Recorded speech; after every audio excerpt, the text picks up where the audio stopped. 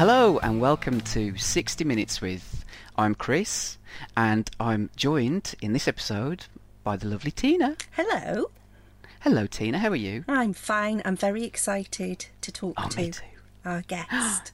Me too. I'm so excited. I've been really excited since you told me that we were going to be talking to our guest. And tonight we are really excited to be joined by a wonderful guest who has provided many hours of entertainment, thrilling us with tales of Hollywood and the dawn of cinema. His podcasts have painted vivid pictures that have transported your imagination back to the very beginning of motion pictures.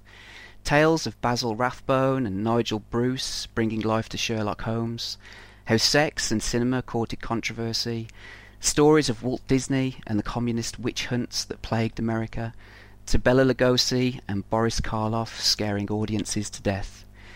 He has also taken us through the life of the complex and controlling genius Alfred Hitchcock, the determined, kind-hearted James Cagney, and the very beginning of Warner Brothers with tales of the dastardly Jack Warner. These are just a few of the many stories he has told, which are filled with triumph and tragedy. And now, with his latest show, we are treated to the story of Val Lewton, working with RKO to bring an altogether different kind of horror to the screen. I have, and I know others, hang on to his every word, and his podcasts have not only educated me, made me smile, made me laugh, but they have also made me cry. Quite simply, he has created some of the most incredible podcasts I've ever heard. And tonight I'm pleased and proud to welcome Adam Roach, creator of Attaboy Clarence and the Secret History of Hollywood podcast, to 60 Minutes with. Welcome, Adam. Good heavens. Yay! Adam! Hello. How are you? Wow, it's Good amazing. God, when you were saying all that stuff, I was like, oh yeah. Oh yeah, I did Basil Rathbone. Oh, it's been so long. But it's my honour to be here. I'm absolutely delighted to have been asked. Thank you so much for having me. Oh, well, it is our pleasure. And Yes. as I said, we've been very excited to talk to you for some time. And it was Tina who introduced me to your podcast, The Secret History of Hollywood. And so I have her to thank for that.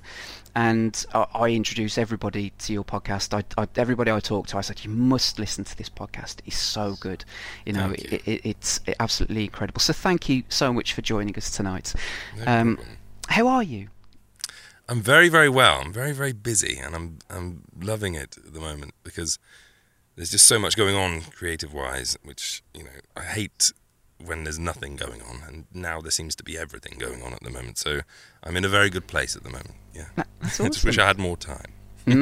I don't Don't know we how all? you find time to work in a normal, in inverted commas, job and do 2 separate podcasts and write and research all at the same time with kids and a family. And how do you do it, Adam?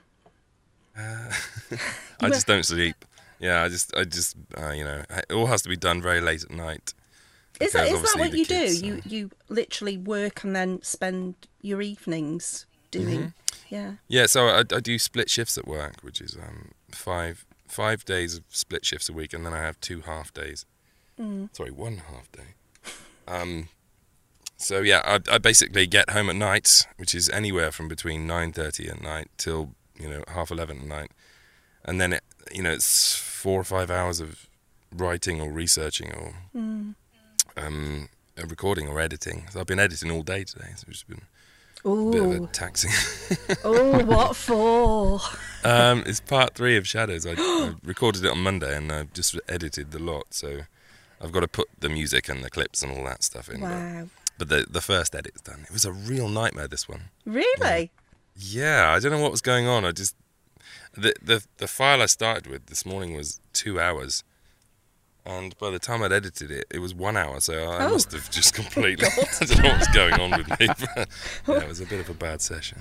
Oh dear. Well, I was going to add to the intro as well, but I thought I'd better not, just in case, because I don't want to offend our guest. But I was going to add that, as people have heard you speaking now, that his voice is enough not only to make ladies weak at the knees, but also men as well. Oh, Yes. Because I wish know, I had that power in real life. not the men. Well, maybe the men.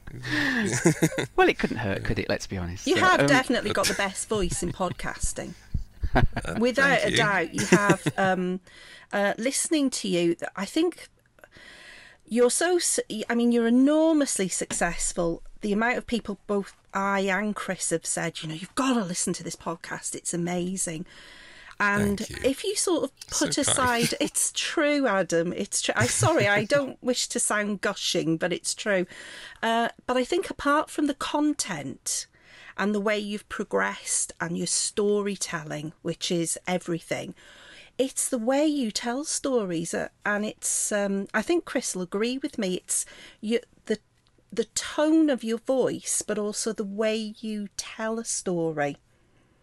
Thank you. That's really kind. It actually, it's one of the things that, in fact, it's the only thing I think that sets any podcasting apart, is especially a storytelling podcast like mine, is the writing, because anyone can learn how to use a mic and how to edit and how to add effects and do swells with music and pick good music and all that kind of thing.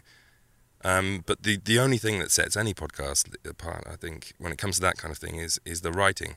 And it's one thing that I've always tried to make different every time. Like the first one was very, very bare bones. It was just, here are the films. The Basil Rathbone one, it was just, there were these two guys and they met and they were friends and they did the films together, and it was just very much trivia, and that was the end.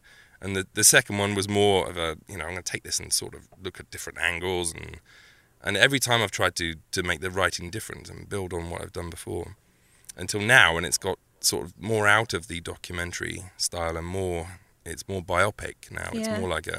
It's more like a a classic, The Life of Alexander Graham Bell. You get your dialogue and you get the dramatic touches now and then. So for you to say that is very gratifying. Well, you've started, I think, in the last sort of 5, maybe 6 podcasts that you've done, is that I've noticed you actually act in them. It's not so much you telling the story. You're actually acting all the parts, and you're really good at it. You're really good at it. Thanks. I don't totally agree with you. Have you had any acting experience? No, none at all. No, it's those things where I have to do voices and things. It's because needs must, and if I could get people in and hire people, then I would love to do that. But it is funny when I'm trying to do an American accent or Harry Cohn or Alan Nazimova or something, and you have to just get your Russian on and you're saying the same line over and over again because you didn't hit the T properly. Who I found was hilarious, the guy from Columbia Pictures. Oh, Harry Cohn, yeah. Oh, when you did his voice, I was smiling constantly because he's so funny. That really hurt, that voice. Really? Yeah, it really hurt my throat to do that voice. And I came out of the cupboard, because I'm actually in an understairs cupboard, that's where I do it all. And I came out and the whole family were just staring aghast at the door. I walked out and they were like, what the actual fuck were you doing? I couldn't speak for like 2 hours. It's even worse with the Alan Nazimova, because I sound like my nan. She was from Latvia. every time I have to do that voice, I just think, I can just hear her going, you must eat your cheese, you must eat the caldoni, or something like that. It just resurrect her. It's like a ghost floats in front of my face. So yeah, my Russian nan. Have you had to train your voice at all, or have you done anything specific with it in terms of, kind of, I don't know. Well, I've got loads of questions I want to ask about the podcast and stuff, but as soon as Tina mentioned your voice, have you had, not acting as such, but have you done any training for your voice to learn about that kind of thing? No, none at all, no. Wow. I've always had like a deepish voice, and my podcasting voice, the voice I'm talking to you with now, is different.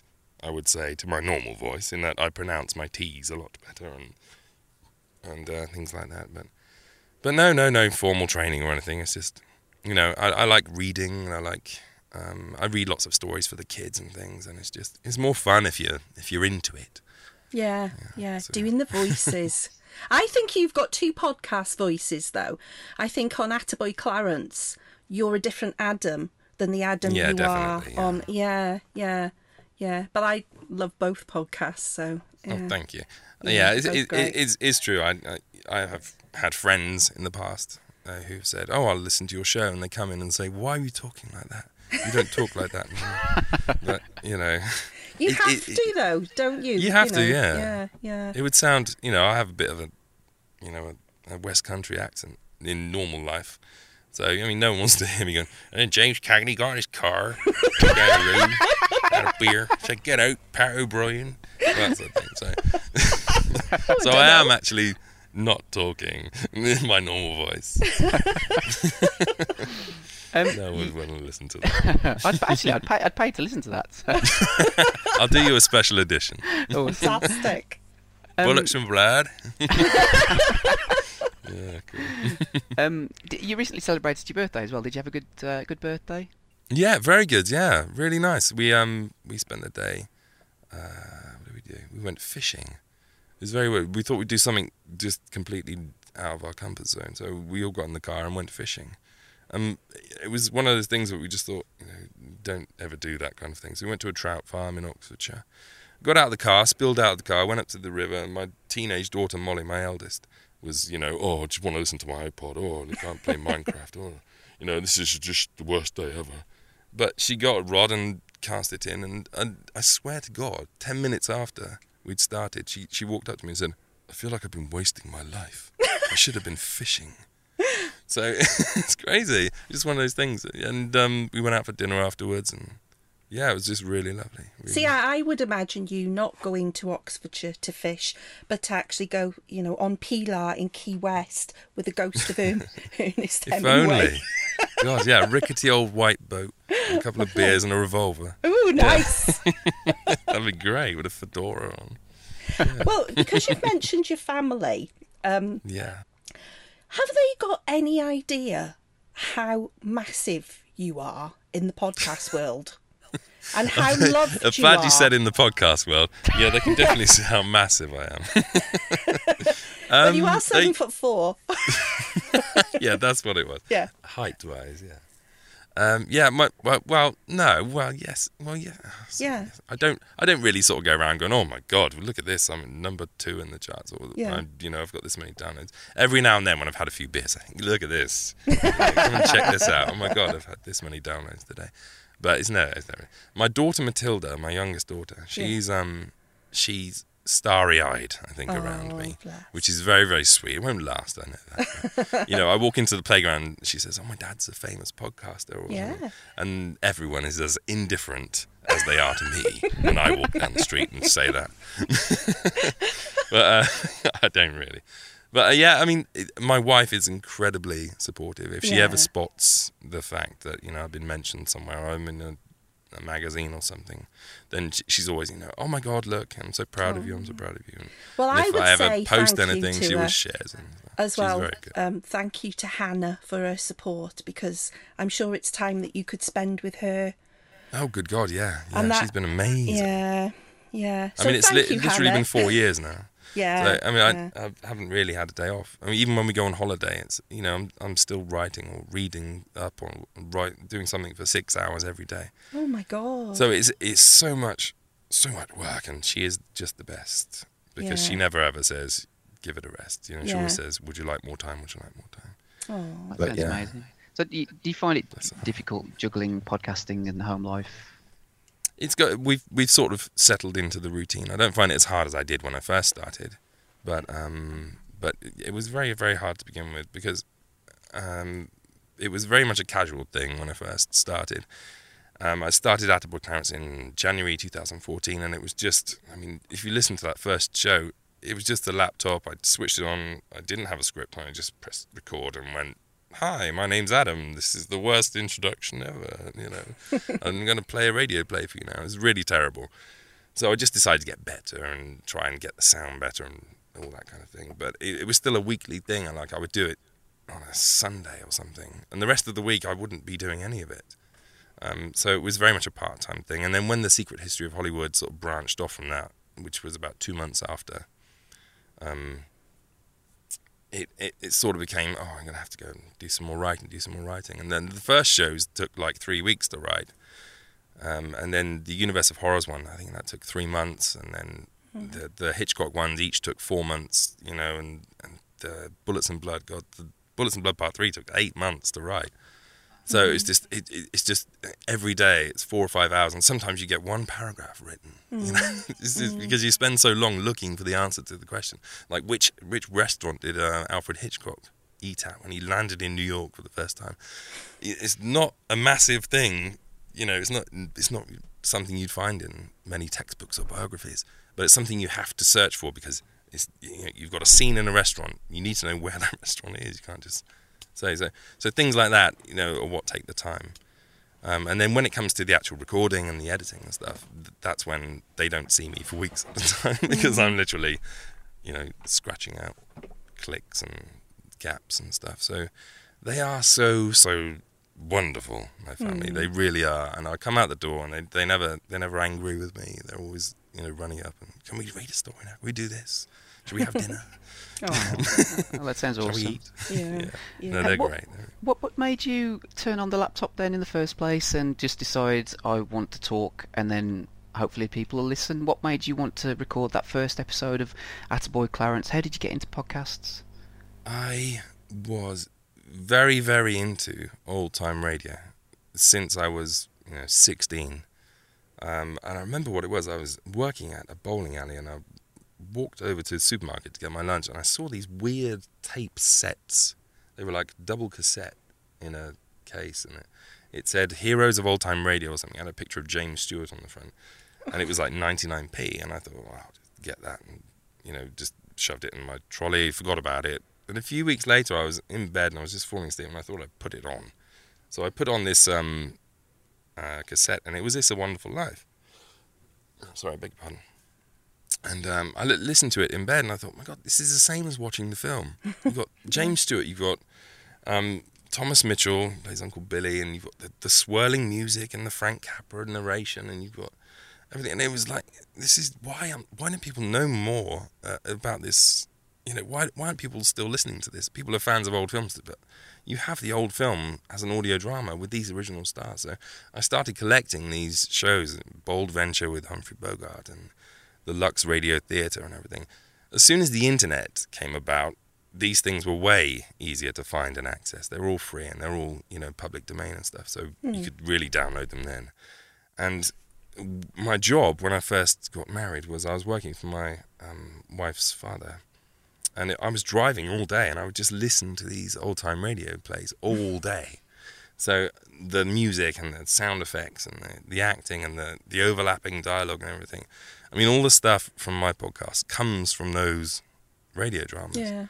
It's because I've spent thousands and thousands and thousands of hours just listening to these radio dramas. So, and it was just natural progression. I ran out of radio plays, so I started looking for more, and I found old-time radio podcasts and technical podcasts. I'm very geeky, so it's, you know, Mac Break Weekly, that kind of thing. And then one day I just thought, I'm going to start a website to write some reviews, because some of the films that I like Sherlock Holmes and Pursuit to Algiers, are not being reviewed. It's always Hound of the Baskervilles and that kind of thing. So, and I was in the middle of writing this review, and I thought, you know, why aren't I making a podcast? I should just do that. So that was it. It was just, that was the idea. It was just, I'll record these reviews instead of writing them, and then I'll put a radio play on. If I review the film that I have a radio play version of, then I could play the radio play version at the end, and that'd be quite cool. So I did that, and it just took off. It was really good. Yeah. Sorry, very long You answer. mentioned No, that's really interesting because but I'm like I said, I'm not going to be asking loads of technical questions about what equipment you use, what bit rate you record at, and all that kind of stuff. But I am genuinely interested in how you put together the podcasts. Like you've mentioned, some of the podcasts like Bullets and Blood. I listened to that. I finished it last week, in fact, and it's. What you can tell me exactly how long I would imagine in terms of its length, but it was 3 parts and roughly about 20 hours worth of podcast.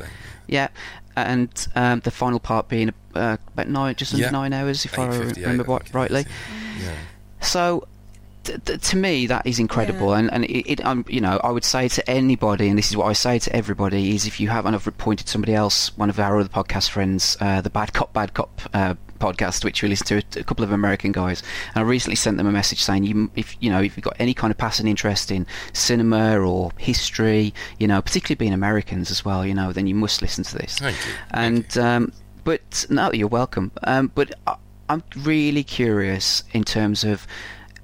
Just run through, say, the start to the end, if you like, in terms of time, in terms of getting the idea of what you decide. Okay, I want to make a podcast about James Cagney, about Warner Brothers, how it all started, to then the research into term, like how long did that take in terms of how much research you did and the time, and then the, if you like, the writing, the recording, the editing. How long would that take you? Let's say Bullets and Blood in total to 20 hours.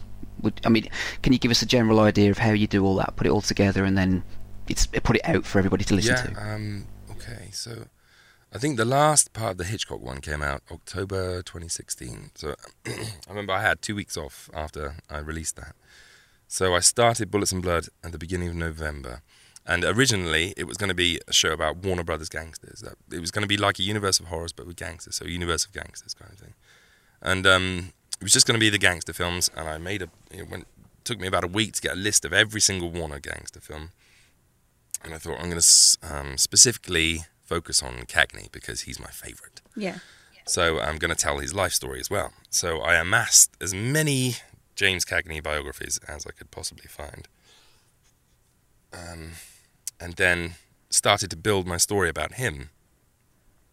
And I remember sitting down on the first day of writing and thought, where is the start of that? What's year one? What's year dot on that?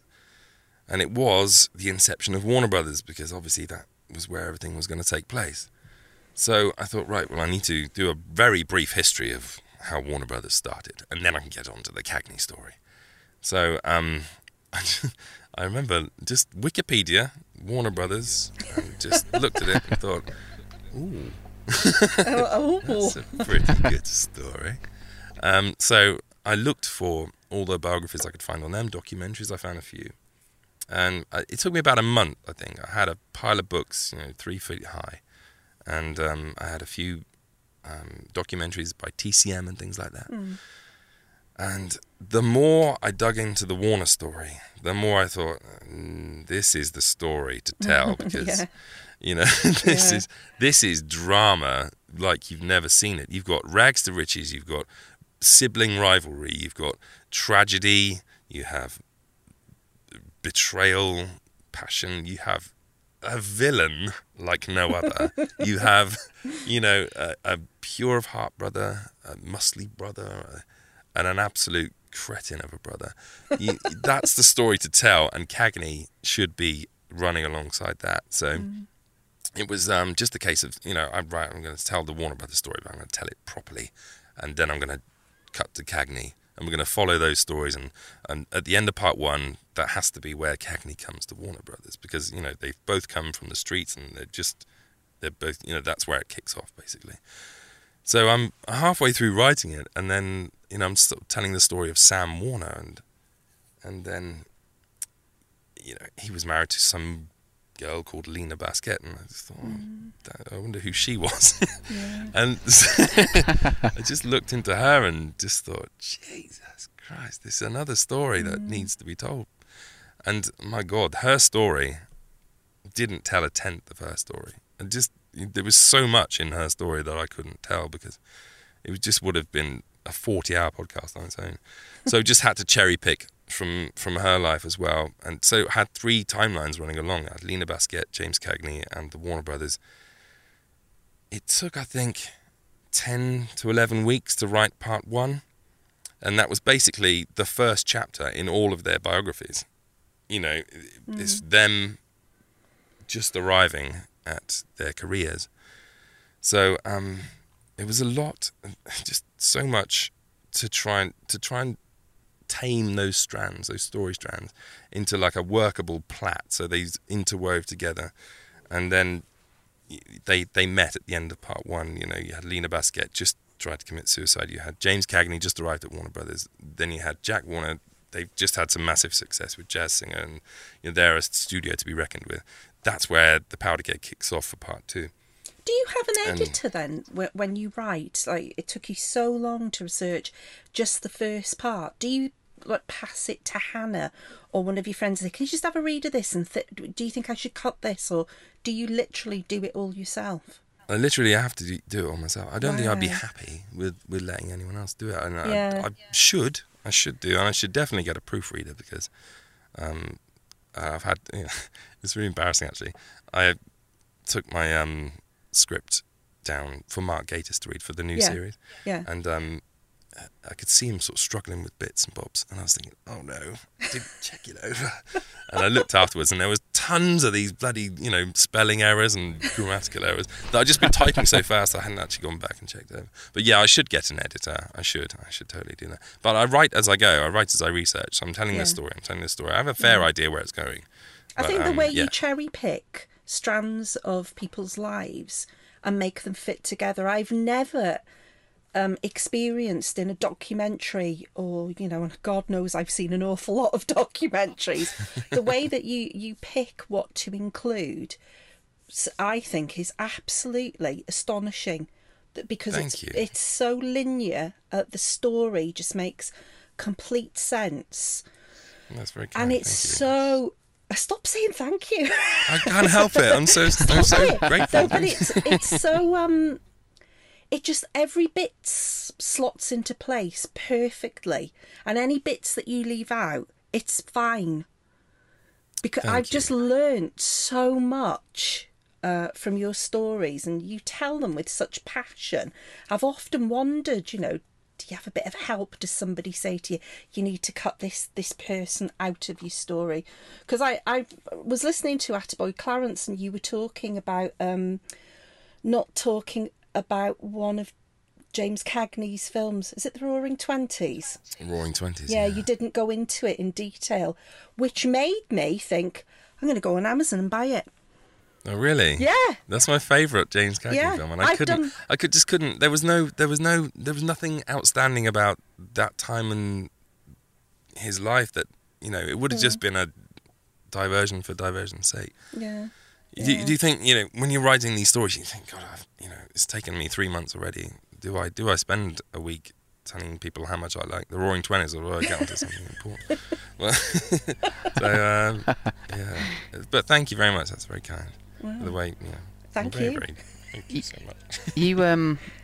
You mentioned Lena Basquette, and that was one of the. I mean, I always feel quite melancholy when your podcasts come to an end, and I think it's because you've sort of taken me through the very beginning of somebody's life to the very end, you know, literally the end of their life, and particularly with Lena Basquette, and I think that was because it.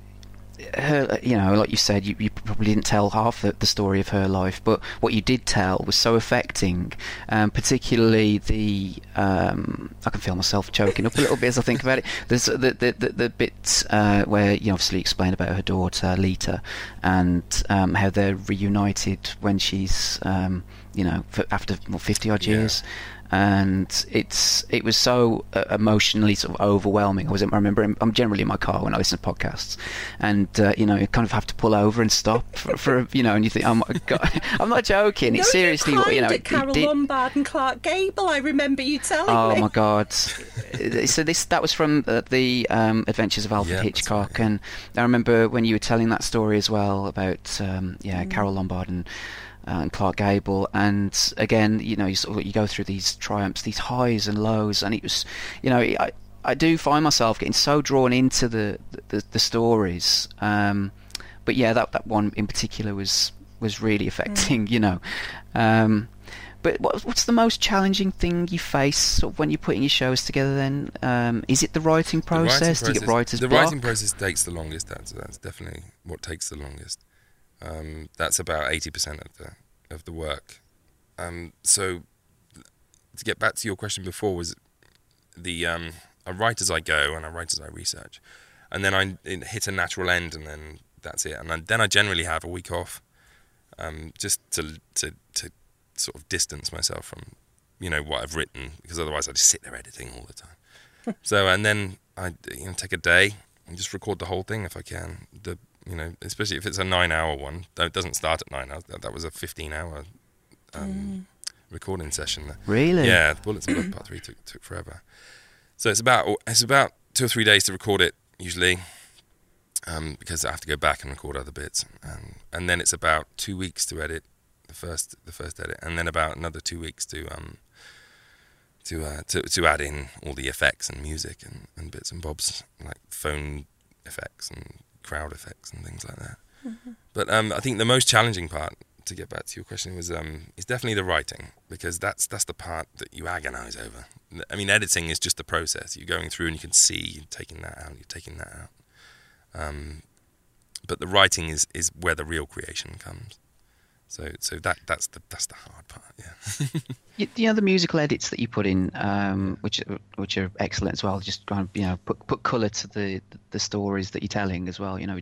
But how do you decide what to put in where, if that makes sense? Aside from, I suppose, music or songs that are related to the thing that you're talking about or parts of the film.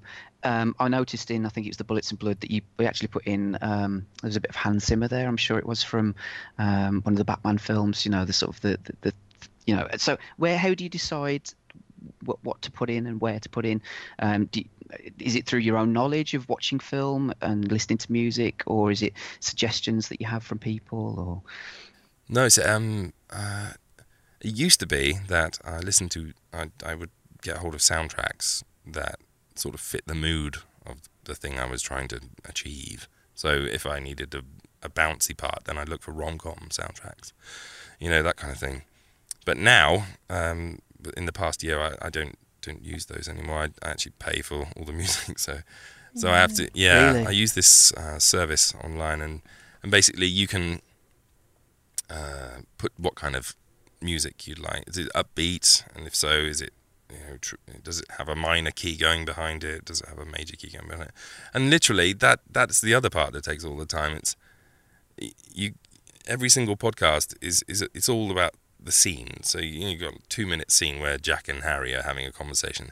You need tension. So you might not start the scene with music, but it slowly starts to appear halfway through. A little rapping of the drum or something, or a little tense little cymbal or something like that. So I'm looking for tense music, and it's just a case of auditioning all these pieces of music. It come up under tension, and sometimes you can be sat there for 3 or 4 hours trying to find one piece, and then all of a sudden you go, that's the one, and drag it in quick. I try not to use the same piece of music twice in any series, because it can, especially if it's a big moment, then it makes you think of that previous time I used it. So once I've used a piece, that's it. It never gets used again, generally. So, I'm starting to run dry. it's quite hard. Just in terms of the writing and the storytelling, then, because like you said, they become more like kind of, like you said, rather than documentaries, like kind of, like biography or storytelling, if you like. But, they are. So how do you fill the gaps in terms of conversations? I know you can get a lot from, say, a biography, which obviously tells about people and about things that happen to them. But obviously you describe the scene so vividly. Let's go back to Lena Baskets. The time that's okay. The time that she met Adolf Hitler. And you described that scene so vividly. Is that literally through imagination and sort of how you'd picture it happening, or is that through more so the documentation and the books that you've read and things that you've watched? This is actually the most asked question I get, because obviously there's lots of dialogue in, especially since Bullets and Blood started. Lots more dialogue in it now, which definitely lends more drama, I think. The Warner Brothers story, for example, was there was so many facts that came from conversations, but I can't say Jack and Harry had a conversation and this was the result, and then Harry took that conversation over to Albert and they argued about it for a bit and decided not to do that, because that's 20 seconds of nothing. Yeah. So I never would create a conversation that didn't happen, but obviously sometimes I have to dramatize what the contents of the conversation were. Like, I know they had an argument about Jack's womanizing, so I have to theorize what that might have been. But I mean, especially with Bullets and Blood, I must be honest with you, most of those conversations were documented anyway. If you read a book called The Brothers Warner by Cass Sperling Warner, who's the granddaughter, Harry's granddaughter, if you read that book, it's literally all dialogue related to her by Harry. So when she was a little girl. So I didn't really have to try with that one. Val Lewton's a lot harder because there is so little information about him. But I can, I have to take what I can get. Like, I have a Jack Tourneur biography. I have about 3 or 4 of them. So taking every single conversation he had with Val Lewton out of that, so I can use that. And then I'm looking at interviews with Mark Robeson, Robert Wise, those kinds of people. And every time they say, and then Val said to me, that's another conversation that I can use. Mm-hmm. When you asked about Hitler, that conversation, verbatim, is in Lena Basquet's autobiography. Wow. So there was way more in that in that conversation with Hitler that I just couldn't put because it just didn't sound real. Because, she said, second-rate Kaiser, and she was slagging him off to his face, and he was leaning over her, and he had drool coming down his chin, and he was trying to force open his legs with her knee and all this kind of thing. And I was reading it back and thinking, no, I just can't. I can't. People just will not believe that happened. So I just boiled it down. But that whole thing with Hitler, she told that story from when it happened till the day she died. She never went back on a single part of it. Never ever got a part wrong when she was telling someone either. So, I mean, just have to take her word for it. But that conversation, the whole conversation with Hitler, absolutely every word of that came from her autobiography. Right. Yeah. You must have an extensive range of autobiographies on your shelf then. I have piles and piles of them. I've got so many. And every time I go to a charity shop, I pick up another one, bring it home, put it on the pile, and notice I've got 6 of them already. Like the Lauren Bacall bloody book. I've got about 12 of them. I can't stop buying Lauren Bacall's autobiography, apparently. Yeah, I'm going to give them away soon. I have absolutely hundreds and hundreds of the things. Yeah. What do you think about people who complain that podcasts are too long? Oh, obviously, your shows are, I would call them long. You're too long. They're not at all. I could listen to you all day, to be quite honest, and I often do. But people moan all the time, particularly like with our show, which is like sometimes 2.5 hours long. You know what I mean? Do people moan at you? People complain. Yeah, people do. If I say it's too long, but we say to them, "Well, there's a pause button." That's exactly what I say. Yeah. Yeah, and I'll tell you something now. The stats do not bear out that at all. I don't. The most downloaded shows of mine are always the longest ones. Bullets and Blood Part 3, 207,000 downloads that's had now. Wow. And that's by far the biggest one. The Hitchcock Part 3, that's number 2. The shorter ones people do like the shorter ones, don't get me wrong, and I see advice everywhere all the time. People saying, keep it short, keep it short, keep it short. But if you're aiming for 30 minutes, then, you don't... podcasting is a free art form. It's something that you go into and you say, I'm going to make a show.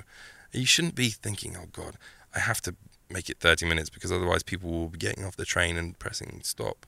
That's absolutely not true. People don't just listen to podcasts on commutes. They listen to them at home, in the car, when they're shopping. I listen to them when I'm walking the dog in the morning. I think they're just, like you say, you just press pause. So I do take issue a lot with people who say that podcasts shouldn't be long. I don't really care if people say your show's too long for me, because that's personal choice. But to go out and specifically tell podcasters to all make their shows 30 minutes, no more than 40 minutes, mind you, or something like that, then I just think that's really, really poor advice, and definitely is not borne out by the statistics at all. What advice would you give to aspiring podcasters then? You know, I mean, that'd be one thing that you'd say, I guess, is do your own thing. But what would you say if somebody said to you, "Oh, Adam, I really want to make a podcast"? What advice would you give me? I'd say you need to do it about a subject that you really love. That's the most important part, because, you know, I know so many people who started a podcast because they want to be a movie reviewer. Not because they love movies, but because they want to be a movie reviewer, and they want people to talk about them, and they want to get loads of downloads and get sponsorship and all this kind of stuff.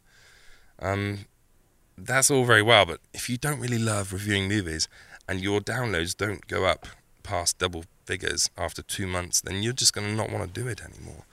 Yeah, I don't care if people... I mean, obviously I do care if people don't download my shows, but that's not what makes me do it. I don't think, I have to beat last time. I do it because I think, God, I just watched this really cool movie called Children Galore, and I really want to tell people about it. Or, you know, I really want to tell the story of Val Luton, or I really want to tell the story of Universal Horror Films or something like that. And if you're passionate enough about your subject, and if you love what you're talking about, then you could be broadcasting to 2 people, you know, as long as you're doing it because you really want to do it. So that's the most important thing. The second thing, I think, if you really want to build an audience, is that you need, as much as I don't want to say this, you do need to sound fairly decent, because it is one of the things that makes people switch off. You see it so many times in reviews of podcasts and things, you know, I couldn't listen to it anymore, it hurt my ears or something. So I think you need good sound quality, you need to pick a subject that you really, really want to talk about. And, just really care. Just really try and care about what you're doing. Very generic. So you're a fan of podcasts then? Which ones would you? What do you like? What do you listen to? I don't listen to many because You don't have the time. I don't have the bloody time. I can't listen to them at work. When I'm at home, I'm just working on these things. So I listen to a few. There's mostly guys that when I started in January 2014, there were a few other podcasts that started at the same time. We sort of formed a little collective, and we still, have our own private group on Facebook and chat and all that kind of thing. So their podcasts, like there's one called Rated H, that's a horror podcast. There's Weekly Geek Speak and Stinking Paws and all that kind of thing. I listen to your show. Yeah. Thank you. And I listen to a couple of old-time radio ones. There's a good one called Stars on Suspense that I really like, and Down These Mean Streets. But apart from that, I just don't get time. I just don't get time. I would like to listen to more. But I'm more listening to old-time radio and stuff if I get a chance to listen to stuff, because I'm looking for, that's a good effect, that's a good line, that's a good mood, all the time. Just a question that's occurred to me. I don't know what made me think about it, but what were your thoughts on The Artist from 2011? Have you seen it? Yeah, I loved it. Because obviously your sort of area of expertise, what you talk about is cinema, early cinema from the 20s, 30s, 40s. So what did you think of that film? Did it make have a good portrayal of cinema from that era? I mean, you're the best person to ask, I'd imagine. I don't know. I really enjoyed it. I wasn't really looking at it in that kind of way. I was more like, they've done a good job of, he reminded me of Gene Kelly all the way through it. And so I was watching it thinking, he reminds me of Gene Kelly. He does look like him, doesn't he? He does, yeah.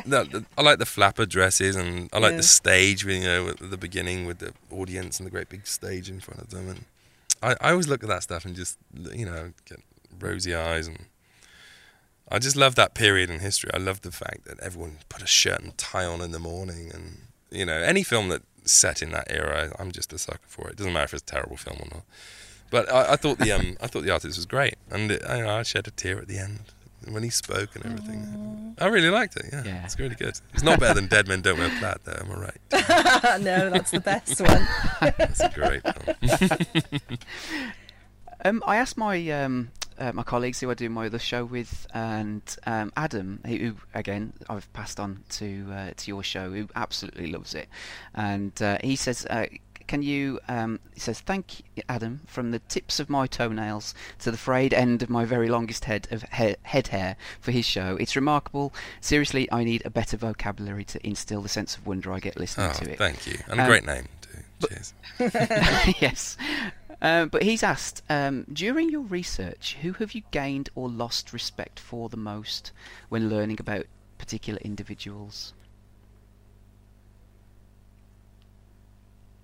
Basil Rathbone, Just actually. what you think about... Yeah. Oh, really? Yeah, Okay. like I always wanted to think he was not really lost respect for him, but when he gets to the end of their story together, and you see that he, said, I don't want to do it anymore, and Nigel Bruce was kind of, heartbroken over the fact. I just thought, I don't know, it sort of soured me on him slightly. I still love Basil Rathbone, but I still think, he's a silly man, and he could have kept it going really, and he tried to go back to it, but it was too late by then, and he ruined his friendship with Nigel Bruce. So I do love Basil Rathbone, but I must admit, when I got to the end of that, I was thinking, oh, you stupid man. Yeah. Just going back to Bullets and Blood, it occurred to me, and I said this to you the other day, Tina, that I can imagine, I don't know if you watch Game of Thrones at all, if you have time to watch it, but that it just felt like a Game of Thrones, but set in sort of The 30s, that era of cinema. Thank you. Because of like you said, the warring families, the drama, the characters, tits. everything. The incest, the dragons. Incest, yeah. No, that's very kind of you. Actually, someone else said that to me a little while ago. They said, really? someone put a thing on Twitter about, you should listen to this. Actually, it was Grindhouse Dave, I think. But he put something very similar to that. It's like Game of Thrones, an audio version, which is very, very sweet of him. It's very weird actually, because when part 2 came out, I got an email from someone who said that they were a writer for HBO and that they wanted to adapt it, Bullets and Blood. Ooh. Yeah.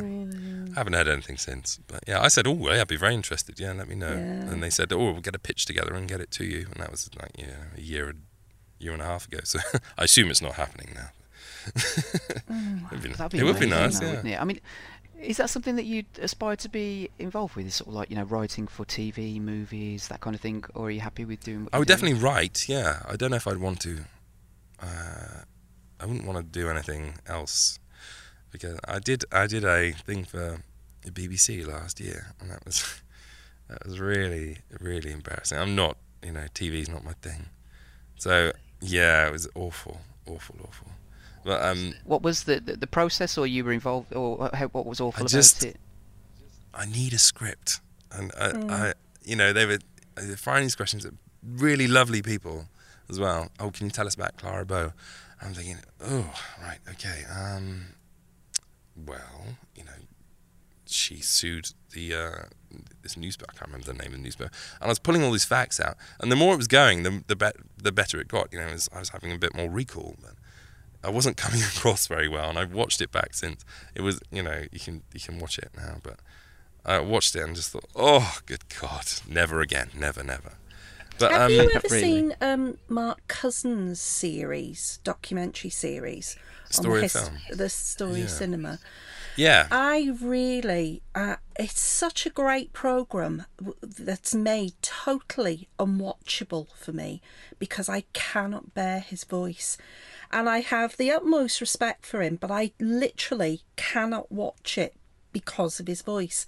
Now I can imagine you on Netflix doing your series. With would love to you, do that, oh, yeah. you were just Netflix. Get on it.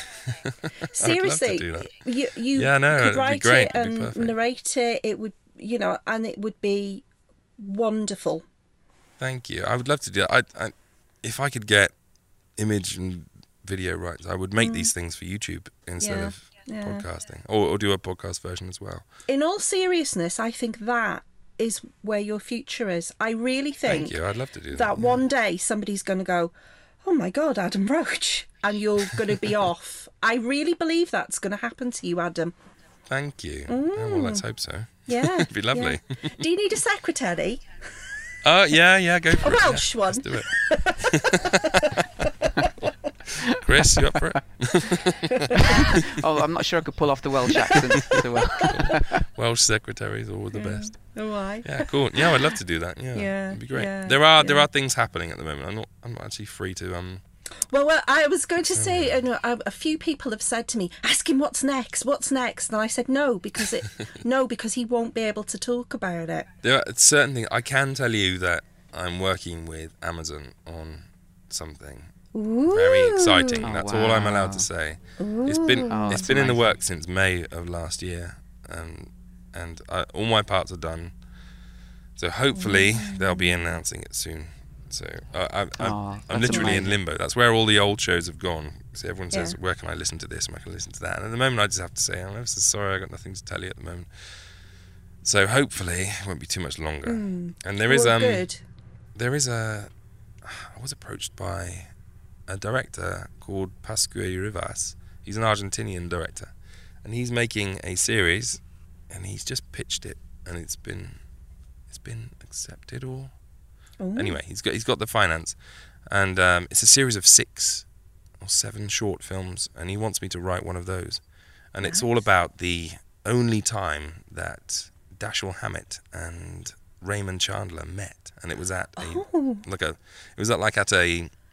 club, a writers' club, Yeah. and it was they both discussed the fact that their detectives were inspired by the same man. It was a real life detective, and he was a black guy. Wow. And so he wants me to write that.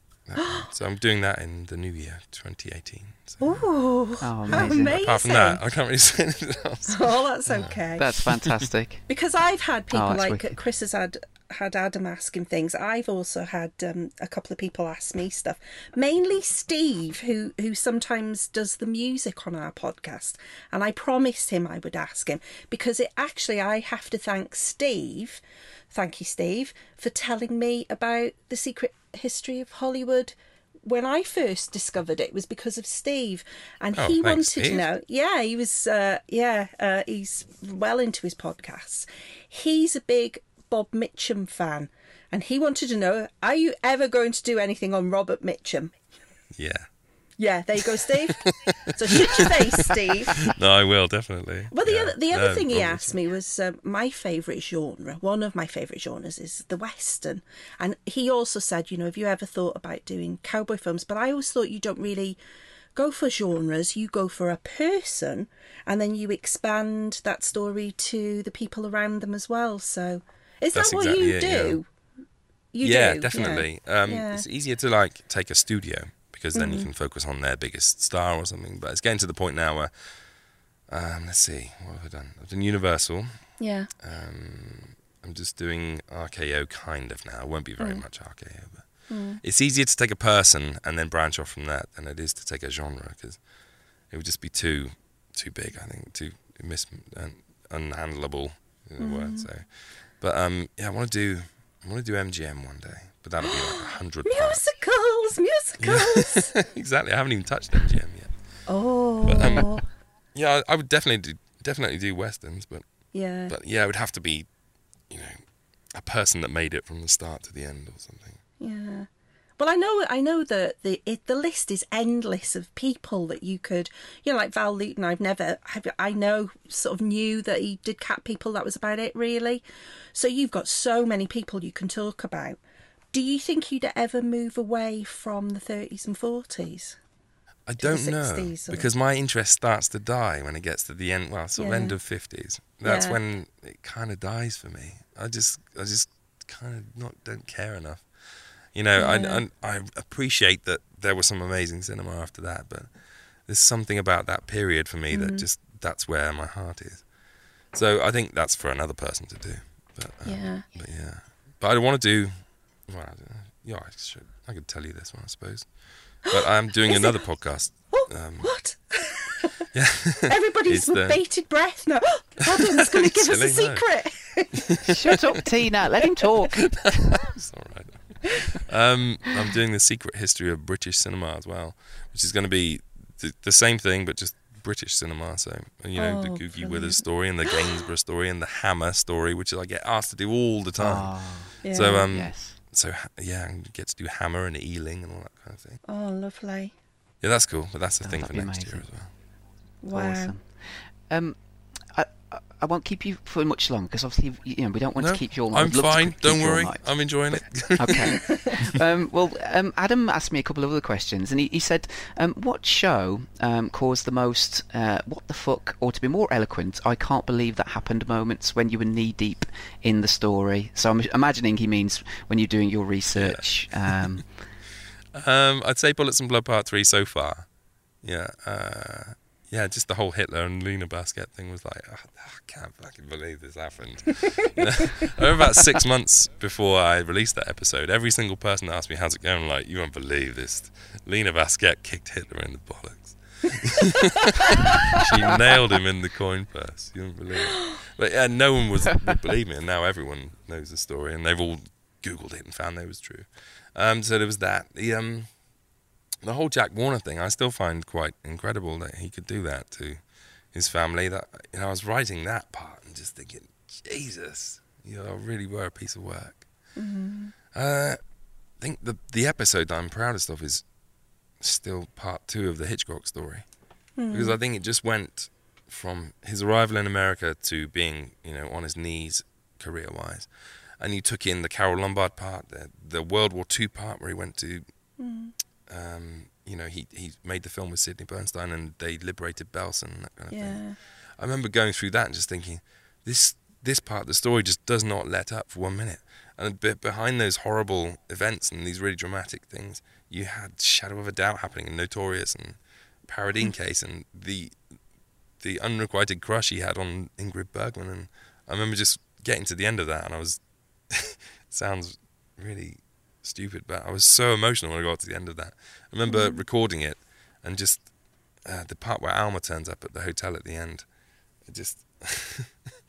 I actually burst into tears. And it was just such a ride to write that and record it and just produce that thing. So I'd say Hitchcock Part 2 is probably the episode that I'm still I think about it and think, how can that have been one part? But Bullets and Blood Part 3, I think, turned up the wow moments, the Hitler and the Jack Jr. parts even, being betrayed by his father and everything. So yeah. Well, I was listening to that thinking, he can't get any worse. He cannot turn into more of a despicable human being than he and then when he turned up at the party, at the very end, and God. I was like, it sounds corny, but my heart was in my mouth. I was just, gasping, like, I can't believe this. Do you know what I mean?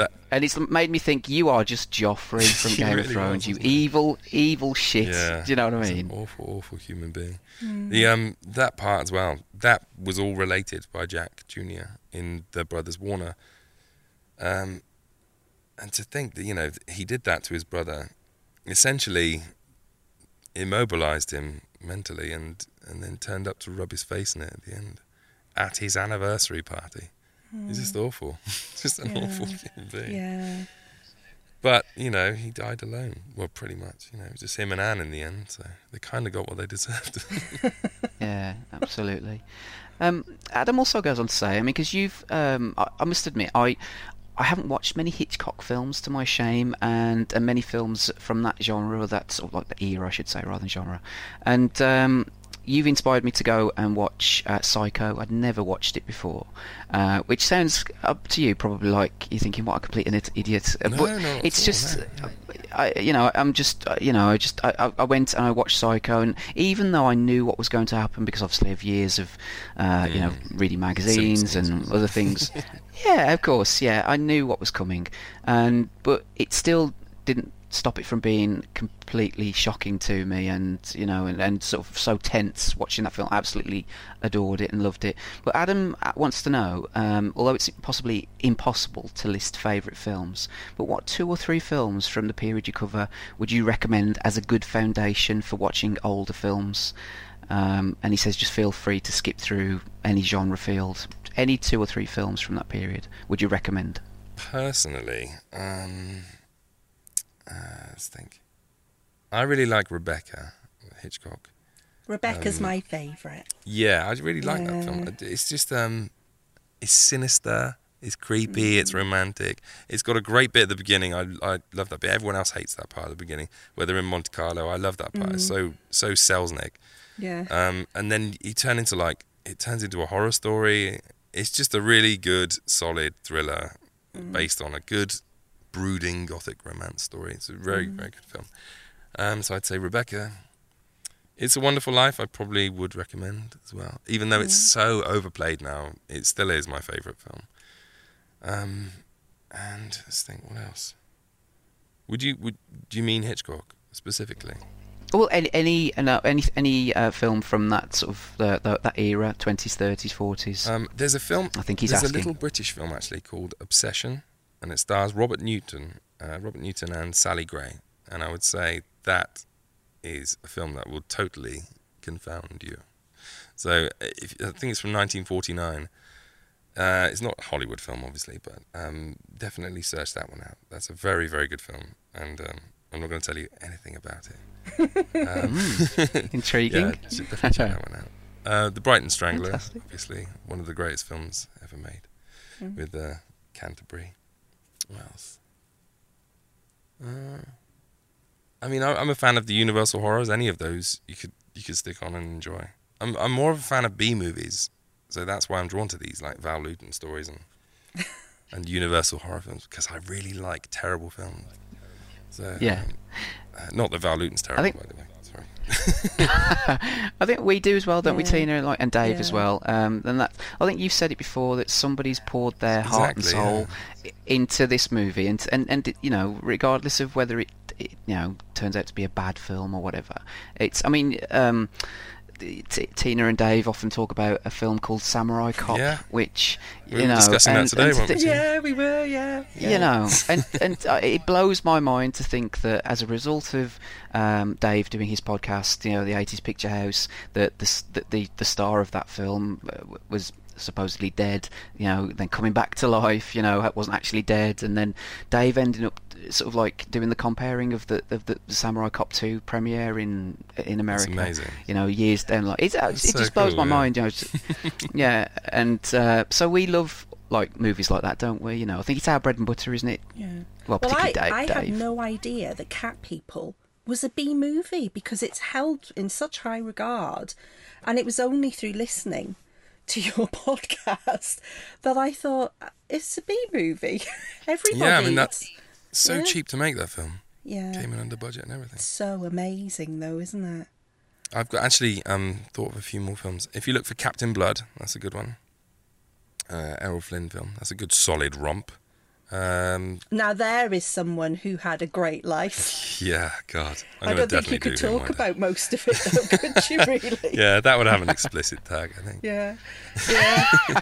There's another Hitchcock film, actually, I've just remembered. Foreign Correspondent, which a lot of people overlook, because it sort of slots between Rebecca and the Selznick films. Sorry, it came after Rebecca, I think, but right in the middle of the Selznick films. But he made it for a different studio, and that is a stunning film to watch. It's just Who's in that? That's Joel McRae, Herbert Marshall, Lorraine Day. It's one of those films that really flew under the radar, and unless you know to look for it, Yeah. it's not one that's mentioned very often.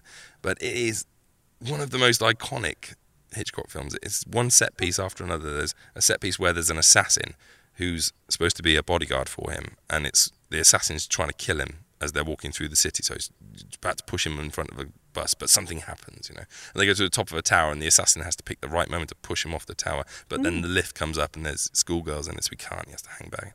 It's just, and then there's a plane crash, and then there's a fake kidnapping, and then it's just one of those films that you get to the end of it, and you think, was that one movie? Because it just seemed like 10 movies. It's brilliant. Yeah. Kind Hearts and Coronets, I love. Man Who Could Work Miracles. The Mark of Zorro is great with Tyrone Power. Singing in the Rain's brilliant. And The Roaring Twenties, obviously. The Invisible Man, Claude Rains. And the Thin Man films, of course. Oh, yeah. Myrna Loy. The Thin Man is my next series.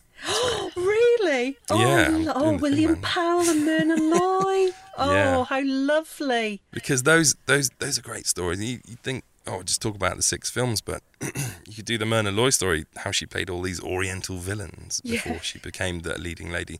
Then you got the William Powell story with Jean Harlow, who died incredibly young, and Yeah. they were about to be married and all that kind of thing. So that's one of those things that's going to... Oh, well, I will look forward to Oh, that. thank you. Yeah. Lovely. Well, you've mentioned Shadows, your latest shows, which I've just, funnily enough, finished listening to part 2 today. Amazing, as always. Just it's sort of like you leave me on the edge of sort of like a knife edge, and then it's like, damn, I want part 3. You know what I mean? It's and just the cliffhanger endings, excellent. I Walk with a Zombie, sort of like on the horizon kind of thing. But how? You've obviously got Mark Gatiss, who I love and Tina loves, and how did that come about? Kind of working with him. Sorry, he. I don't know. I meant to ask him actually. I don't know how he heard of the podcast. Every time I've seen him or met up with him, I always thought I must ask him this time. How on earth did you find it? One day, just out of the blue, he just put a tweet up and it said, I've just listened to this thing called The Game's Afoot, and it was really good, and I recommend you all listen to it, or something along those lines. And so I sent him a message saying, oh my God, it's you. Thank you so much. That's really kind of you. And then he sent me a direct message like 2 days later or something, and it said, have you ever seen Cry of the Werewolf? And I'm like, no. He's like, I'm just going to sit down to watch it, and I thought of you. So, and then he listened to, I think it was Universe of Horrors next, and he tweeted about that too. So I sent him another one saying, oh, thank you so much, that's really kind of you. And he's like, oh, I've just got this new movie poster. And it's a James Whale original poster, and he took a picture of himself in his home with it, and he sent it to me. And I don't know, we just kept chatting. I didn't want to overdo it too much, because he is absolutely my hero. Absolutely. Oh, wow. Without a doubt. I did an interview when I first started podcasting, and someone said, who are your heroes? And I said, James Cagney and Mark Gatiss.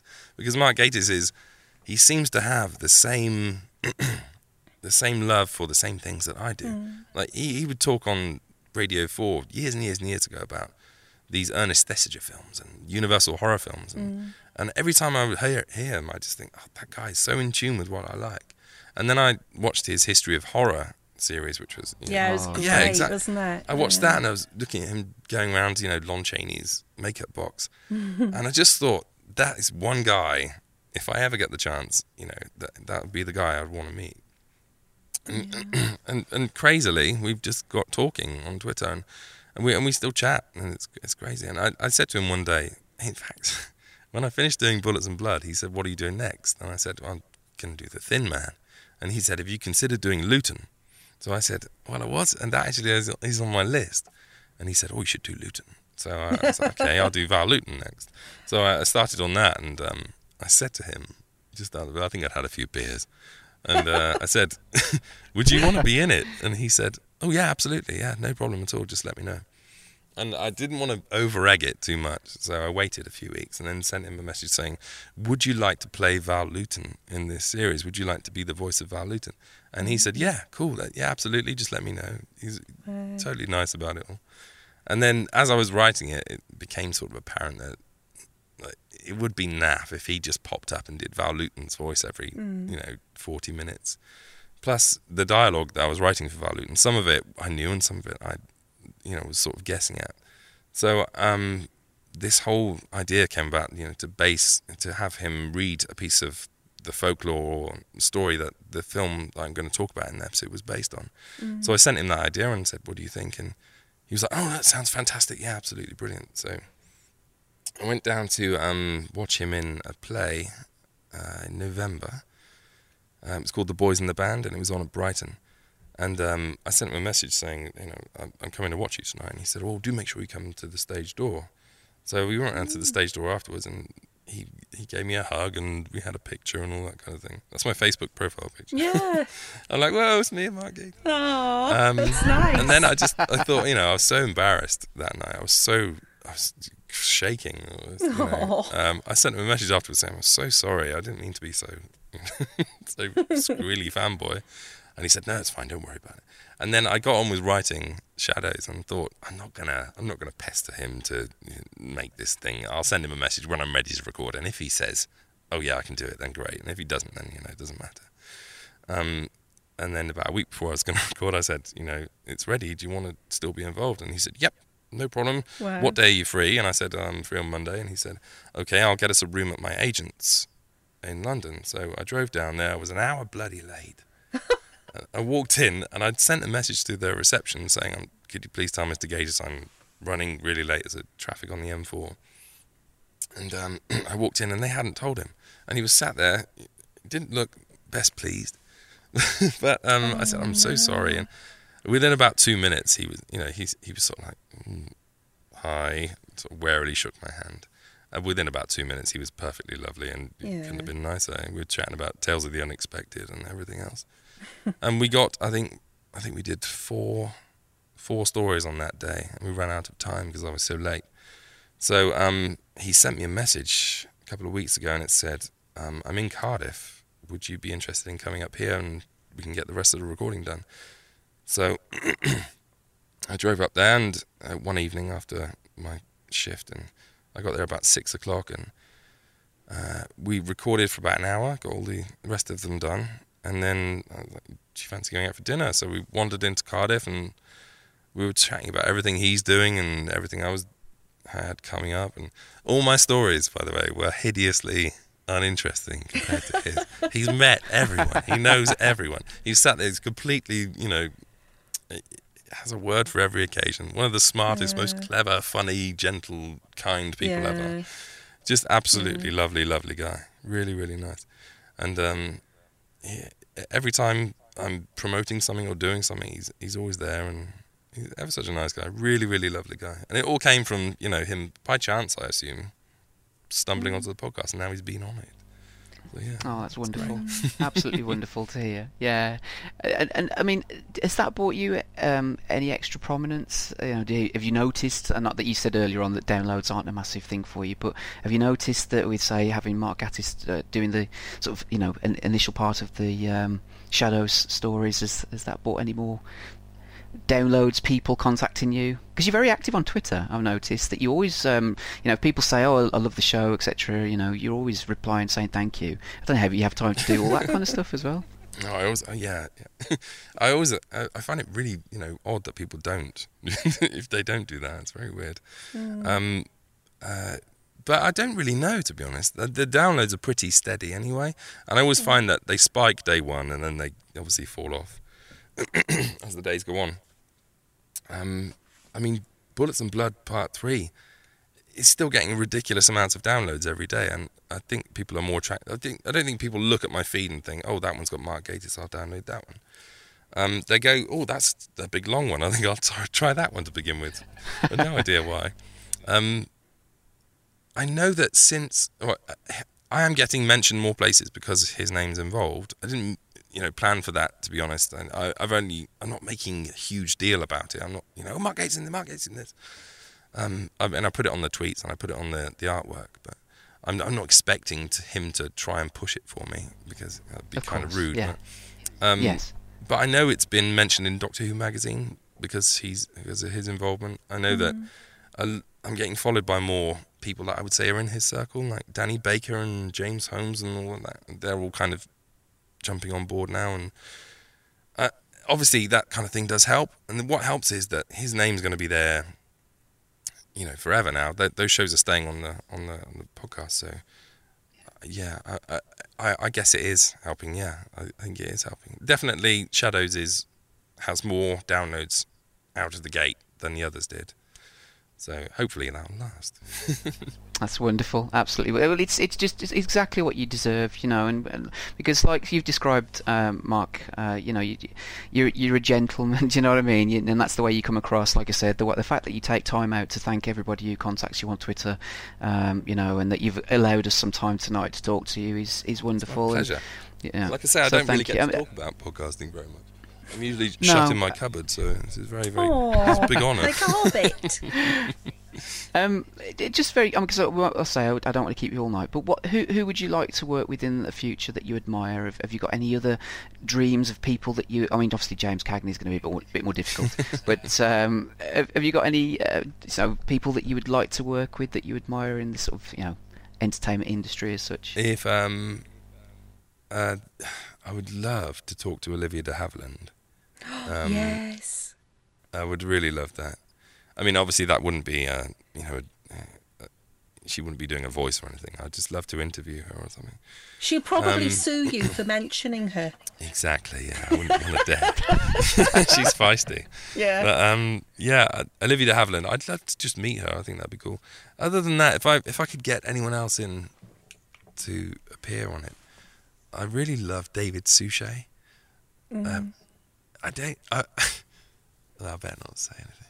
No, I won't. I really love David Suchet. I'm a massive Poirot fan.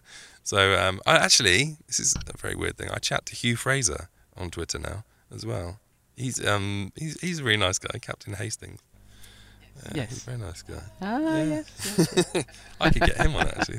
My friend's daughter graduated yesterday from Liverpool University, and her mum took lots of pictures because I think they have their ceremony in one of the cathedrals there, and David Suchet was sitting in front of her. If only really? I'd have known. You could have tapped him on the shoulder. Could have tapped him, Oh, yeah. Poirot. Yeah. Got a job for you. I really love him. I hear lots of things about him. Let's just say that. Like, not just from people in the business, but my father-in-law's met him a few times. And he said, you should never meet your heroes. And then he just winks at me. So, Right. Okay. Yeah. yeah. I do admire his work. I think he's a great actor. Yeah. Yeah. What plans have you got for the future? You've mentioned very briefly some of the things that you've got on the horizon. Obviously, you've got Shadows Part 3 due to come out shortly.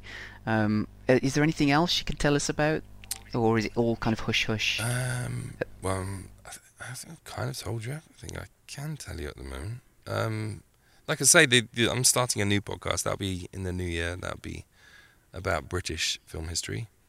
Is that going to run alongside? Are you going to continue with your Hollywood histories as well? Yeah, because I've started crowdfunding now, so Yeah. I have a Patreon page.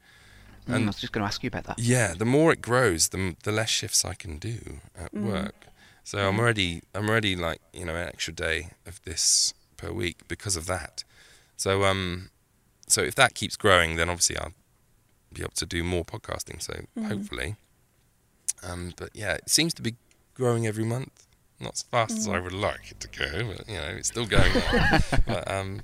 But yeah, hopefully, just to make a living from podcasting is the aim, I think, in the end. Yeah. Well, hopefully that will come true. Thank you. Yes, and I'm just, and I'm not just saying this because I've been thinking about it for the past couple of days, but now I'm logged onto the computer. As soon as we finish talking to you, that is the next thing I will be doing is signing up. Oh, to no, I I didn't mean it like that. Sorry. No, not at all. Please don't think that, because I have been genuinely thinking about it, because you totally deserve it, and if I can help in some way to sort of help your dream come true, then I'd really love that, and you kind of like what you said about meeting Mark Gatiss and sort of how you kind of geeky and kind of awkward you felt about that. It's kind of how I felt about talking to you, and you've kind of made as silly as it sounds, one of my dreams come true, because I've loved talking to you tonight. It's been absolutely wonderful. Oh, thank you so much. And That's so sweet. one of my other friends on the show I do, he says I haven't got any much in particular to ask Adam tonight, but if you could just stress just how outstanding I think his podcast is, it would be great. His voice, sound production and sheer amount of effort and time he puts in clearly shows. Easily the most polished and well produced podcast I've ever listened to. Oh, and people who moan about long podcasts can do one, is what he said. That's very, very kind. Thank you so much. I feel very, very honoured. I think you're turning into a gay icon, Adam. Bring it on. Yeah. You've mentioned your Patreon, so then how can people help support you, and where can they find you going forward then in terms of Twitter and social media and all that kind of stuff? Well, on Twitter I'm on @MovieHistories, or @AttaboyC for the other show. On Facebook, I'm facebook.com/AttaboyClarence, because that started first, obviously. The website is attaboyclarence.com or secrethistoryofhollywood.com. And the Patreon page is patreon.com/attaboysecret. And on the Patreon thing, I give early access to the Secret History episodes when they're released. So they're getting them. They're getting episode 3 on Monday, I think, and then everyone else gets it like a week after. And also the shows are being turned into ebooks all the time. So at the moment, the Universe of Horrors is out as an ebook for patrons, and The Game is Afoot. The Hitchcock series at the moment is being turned into an ebook, and that's the whole thing. It's like 350 pages. Ooh. And that's literally for patrons only, so that they'll be the only people getting that one. And I'm doing movie commentaries as well as part of the bonuses, and I mean, I email everyone every week. I even gave away some of my dad's music last week. Oh, yes, I heard that. That song that your dad sings so on the funny. last is so brilliant. Loved it. Do you know what? It's like, he said to me so many times, you should play that song on your podcast. Yeah. I'm like, Yeah. Oh, yeah, I don't know. He's like, no, you should use it as the theme tune for your Secret History of Hollywood episode. Yeah. Yeah, I don't think so. And then I thought about it the other day. It doesn't fit with this show, but it fits perfectly with Attaboy Clarence. I could play it on there. Yeah, it's all about Hollywood, for God's sake. Yeah. So I played it. I had an email from... I get so many emails about it saying, oh, I love your dad's music. Well, I really want your dad's music. Yeah. And, you know, your dad's music's now sitting in my digital music collection. And so I told him about it, and I'm like, you know, you should be proud. The stuff he did like 40 years ago, people are loving it. And he's like, oh, I can't believe it. And then I got an email from Coast and County Radio yesterday to say that they want to play his music on there. Oh, wow. And they've asked for his name and you know, they want to give him a mention. There's a guy called Gordon Tennant who's doing it, and he's actually one of my patrons, and he said, I really would like to play your dad's music on my show. So I told him about it, and he was absolutely over the moon. Yeah, he can't believe it. And all because of my silly little podcast, eh? So silly now, Dad. Oh. Just before we let you go, where did the Attaboy Clarence come from then? Where's the name of that? Chris, you don't know. Oh, No, for this is the first shame time. you don't know. Well, I that. want Adam. Go on, Adam, tell him. It's the I last. want Adam to tell me. It's the last line in It's a Wonderful Life. That's what he says, Ah, because the angel's right. called Clarence, and every time a bell rings, an angel gets their wings, and he famously has no wings in the film, so he's sent to earn his wings by helping George Bailey. And at the end, as I stood around the Christmas tree singing, the bell on the tree rings, and Zuzu, his daughter, says, every time a bell rings, an angel gets his wings, and he looks up to heaven and says, Attaboy Clarence. And that's how it is. Wonderful, wonderful. Oh, Tina, unless you've got any other questions, I could sit and talk to Adam for another 5 hours. Go on then. I know. Which means that you're just going to have to come on again, Adam. Anytime. That would be Anytime. I wonderful would if love you did. to. Would you come on again to talk about your British history? Yeah, absolutely. Oh, yeah. we'd love yeah. that. Thank you. Yeah, cool. Yeah, that'd be great. really great. Thank Yeah, you. that'd be amazing. Well, like I said, I tell everybody I meet that you must listen to Attaboy Clarence and Secret History of Hollywood podcast, because they're so amazing, and you've provided me and others, I'm sure, you know, with hours and hours of entertainment. So thank you so much, and thank you so much for coming on the podcast tonight. I've loved chatting with you. Thank you. I hope you've enjoyed yourself. I really and, have. Thank you so much for having me. Thank you for asking Oh, me. no. Love you both. You're brilliant. Thank you. Oh, It's our pleasure. So, well, thank you. You know, just leaves me to say, like I said, thank you so much for everything you do, and we wish you every success in the future. And we will remind you that you have promised to come back on, even when you're a big star, and you're not returning our calls. I'll you know. see. I'll see. You'll have to page me. People still do that. yeah. Of course, I'll be on anytime. Thank you so much for having me. No, it's been a Thanks, pleasure. So Adam. thank you. And Thank you can find all of our stuff over at 60minuteswith.co.uk. There's loads of reviews going up all the time, and obviously this interview will be on there. Check out our iTunes feed and everywhere else where we are. Check out at 60 Minutes With on Twitter for loads of different things, competitions and everything that's going on. Tina, where can people find you on Twitter? I'm Spanky Spangler on Twitter. There you go. And I'm at Dastardly Jabby, and we'll see you next time for another show. Thank you for listening. Bye-bye. Bye. Bye.